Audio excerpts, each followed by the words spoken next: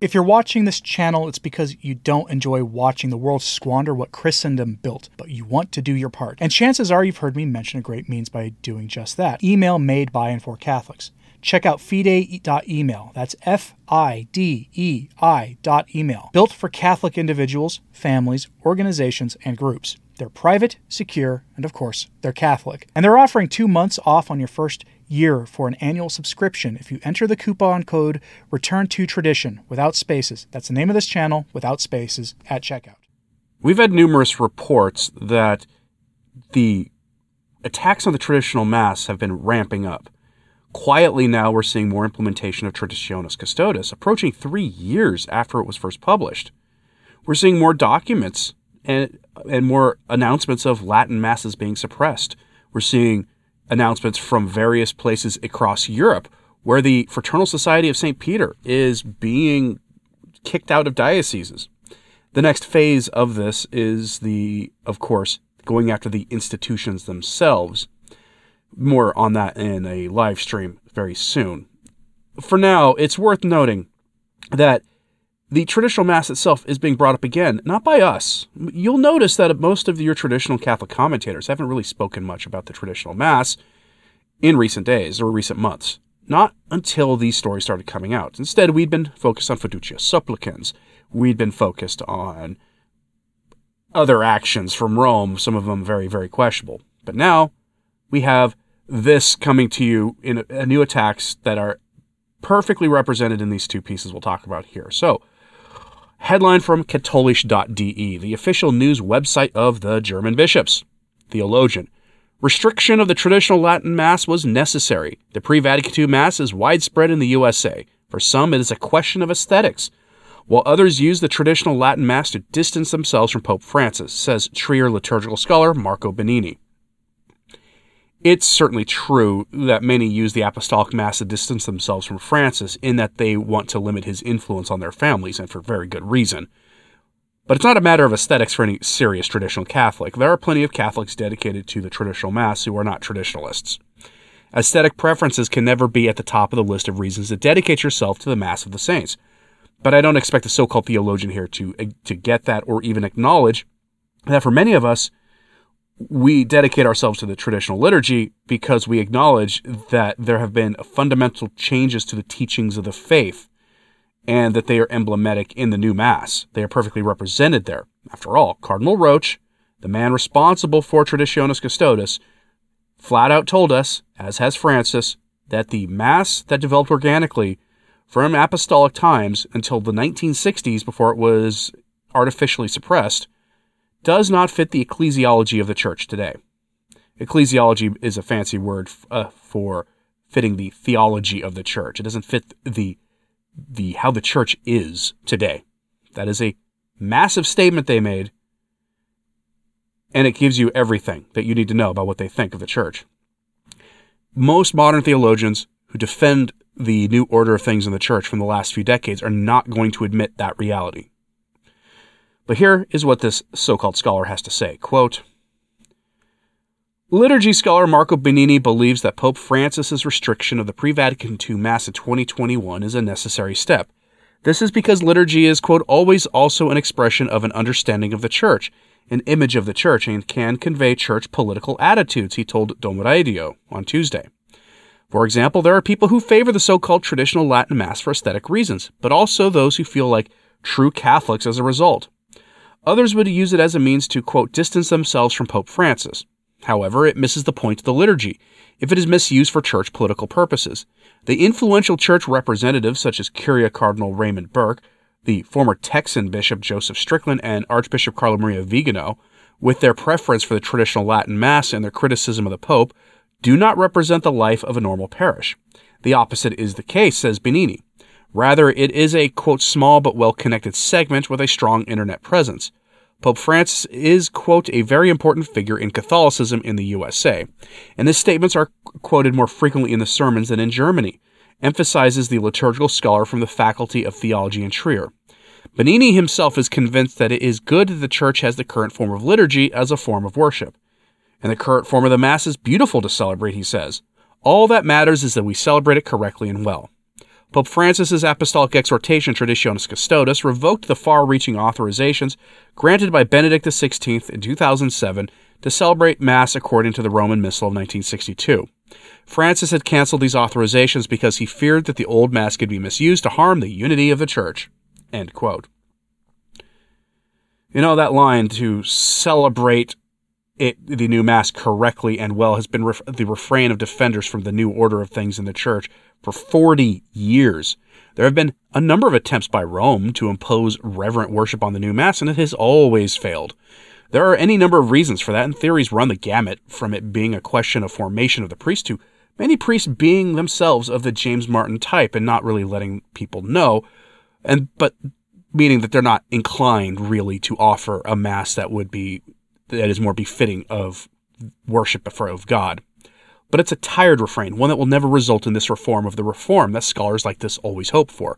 A change in the new Mass itself to something more identifiably in keeping with the ancient liturgy, especially since Traditionis Custodes forbid elements of the traditional Mass from being imposed on the new.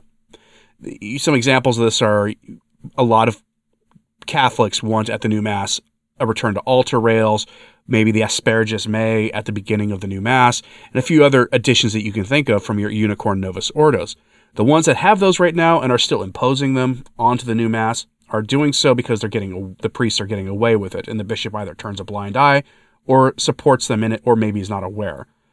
But Traditionis Custodes explicitly calls for an abolition of that practice in the new Mass. But the ramblings of a modernist theologian in Germany aren't the only new attacks leveled at the traditional Mass. You may have heard about the offering of the traditional Mass in the U.S. House of Representatives building a few weeks ago. Apparently, that ruffled the feathers of the modernists in America. We get the best example of this from the heretical and schismatic National Catholic Reporter who ran this headline: "The Latin Mass in a U.S. Capitol conference room was bizarre." Yes, it's a little bizarre to offer the Holy Sacrifice of the Mass in the same room that undoubtedly some absolutely diabolical legislation was debated in. That's absolutely true. But that's not what the author means. For some context, the Mass was held on the anniversary of a now infamous memo being linked showing that the powers that be were using various state organizations to keep tabs on traditional Catholics. The author of this piece from the Reporter actually tries to be dismissive of that entire story, which is amazing because it was admitted that it was real.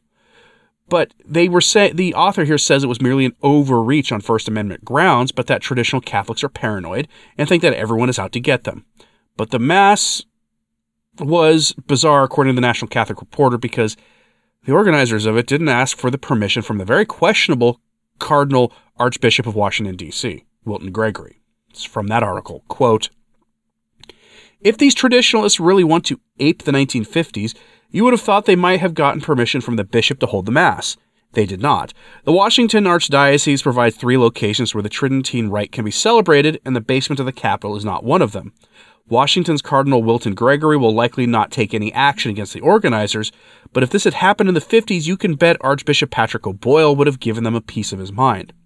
When O'Boyle was integrating the parochial schools, a delegation of distinguished citizens from southern Maryland came to beg him to delay. His biographer tells the tale. In the end, they pleaded that he postpone any changes in their schools until the state ordered integration in public schools. To those who claim that the area would not be ready for integration for at least a decade, O'Boyle replied, 'Well, gentlemen, we're going to do it tomorrow.' The delegation took its leave knowing it had failed. That was in the 50s. Ignoring the legitimate authority of the Archbishop of Washington to conduct this Mass at the Capitol would have been unthinkable back then." End quote. Yes, this author, writing for the National Catholic Reporter, compared objecting to evil government action to people objecting to integration of Catholic schools. I want you to think about that for a moment. Think about the implication there. The author had spent a lot of time talking about how that state memo was about alleged that Catholics, traditional Catholics, held to some very fringe ideas and were essentially dangerous and represented a very real threat to the order of things in the country. A lot of it having to do with animosity based on the content of one's flesh and its appearance, and other such ideas that most traditional Catholics find abhorrent. That was what that memo was about. That was the grounds for keeping tabs on traditional Catholics. And here the author, essentially validated that, or at least attempted to, by saying that the rejection of authority of Wilton Gregory on the liturgical norms and of Traditionis Custodes is akin to some Catholics being what I'm sure most Catholics would agree would be on the wrong side of history on that issue 70 years ago. I want you to think about that and the implications for that and possibly the consequences of such irresponsible writing on the part of that National Catholic Reporter writer. Let's get back to the article. Quote, "We should be careful not to attribute motives too quickly to those who like the old rite," says the guy who just attributed motives to us. A friend said devotion to the old rite represents a desire to restore the priest being in charge, and a rejection of that active participation by the laity in the liturgy that is the hallmark of the post-conciliar rite, and for some that is doubtlessly true. It is also true that the most active form of participation in any Mass is prayer, and it is not difficult to believe some people find the old rite more conducive to prayer than the new. The Arlington Latin Mass Society, however, does not seem motivated only or even primarily by aesthetics. For example, they held a rally and prayed the rosary in front of the Apostolic Nunciature in January for recently deposed Bishop Joseph Strickland. Their founder, Noah Peters, has published articles at right-wing outlets Crisis and Rorate Caeli. For the Society, the whole idea of needing the old rite to make the avowedly political statement about the state memo seems to invest the liturgy with a secretive magic significance. It is as if only the secrets of the Tridentine rite can produce the grace they seek. It is a kind of necromancy, but instead of conjuring the spirits of the dead, they conjure the liturgy of the dead. End quote. How absolutely despicable. He is right in that one of the main reasons a lot of people prefer the traditional Mass or they dedicate themselves to it is because of that distorted sense of active participation. True active participation is uniting your prayers with the priest at the altar. That's what true active participation is. And much of the rest of it, people find distracting. Virtually everybody I've ever met in life hates the say hi to your neighbor part of the new Mass. They were quite happy when that was suppressed for a couple of years during 2020 and the whole mess from that, and were sad to see it back because people found it distracting from the Mass, as does a lot of the back and forth between the priest and the congregation. The true active participation is prayer. Any doctor of the church will tell you that. But then they dismiss that concern as one of aesthetics and then being almost like secretive and magical thinking. It's absolutely despicable what that author there does. The Mass of the Saints and the doctrine of the Church is now apparently the liturgy of the dead, according to him. This is what they think of you, this is what they think of the traditional liturgy, and this is what they think of those of us dedicated to it and our desire to see it fully restored in the Church.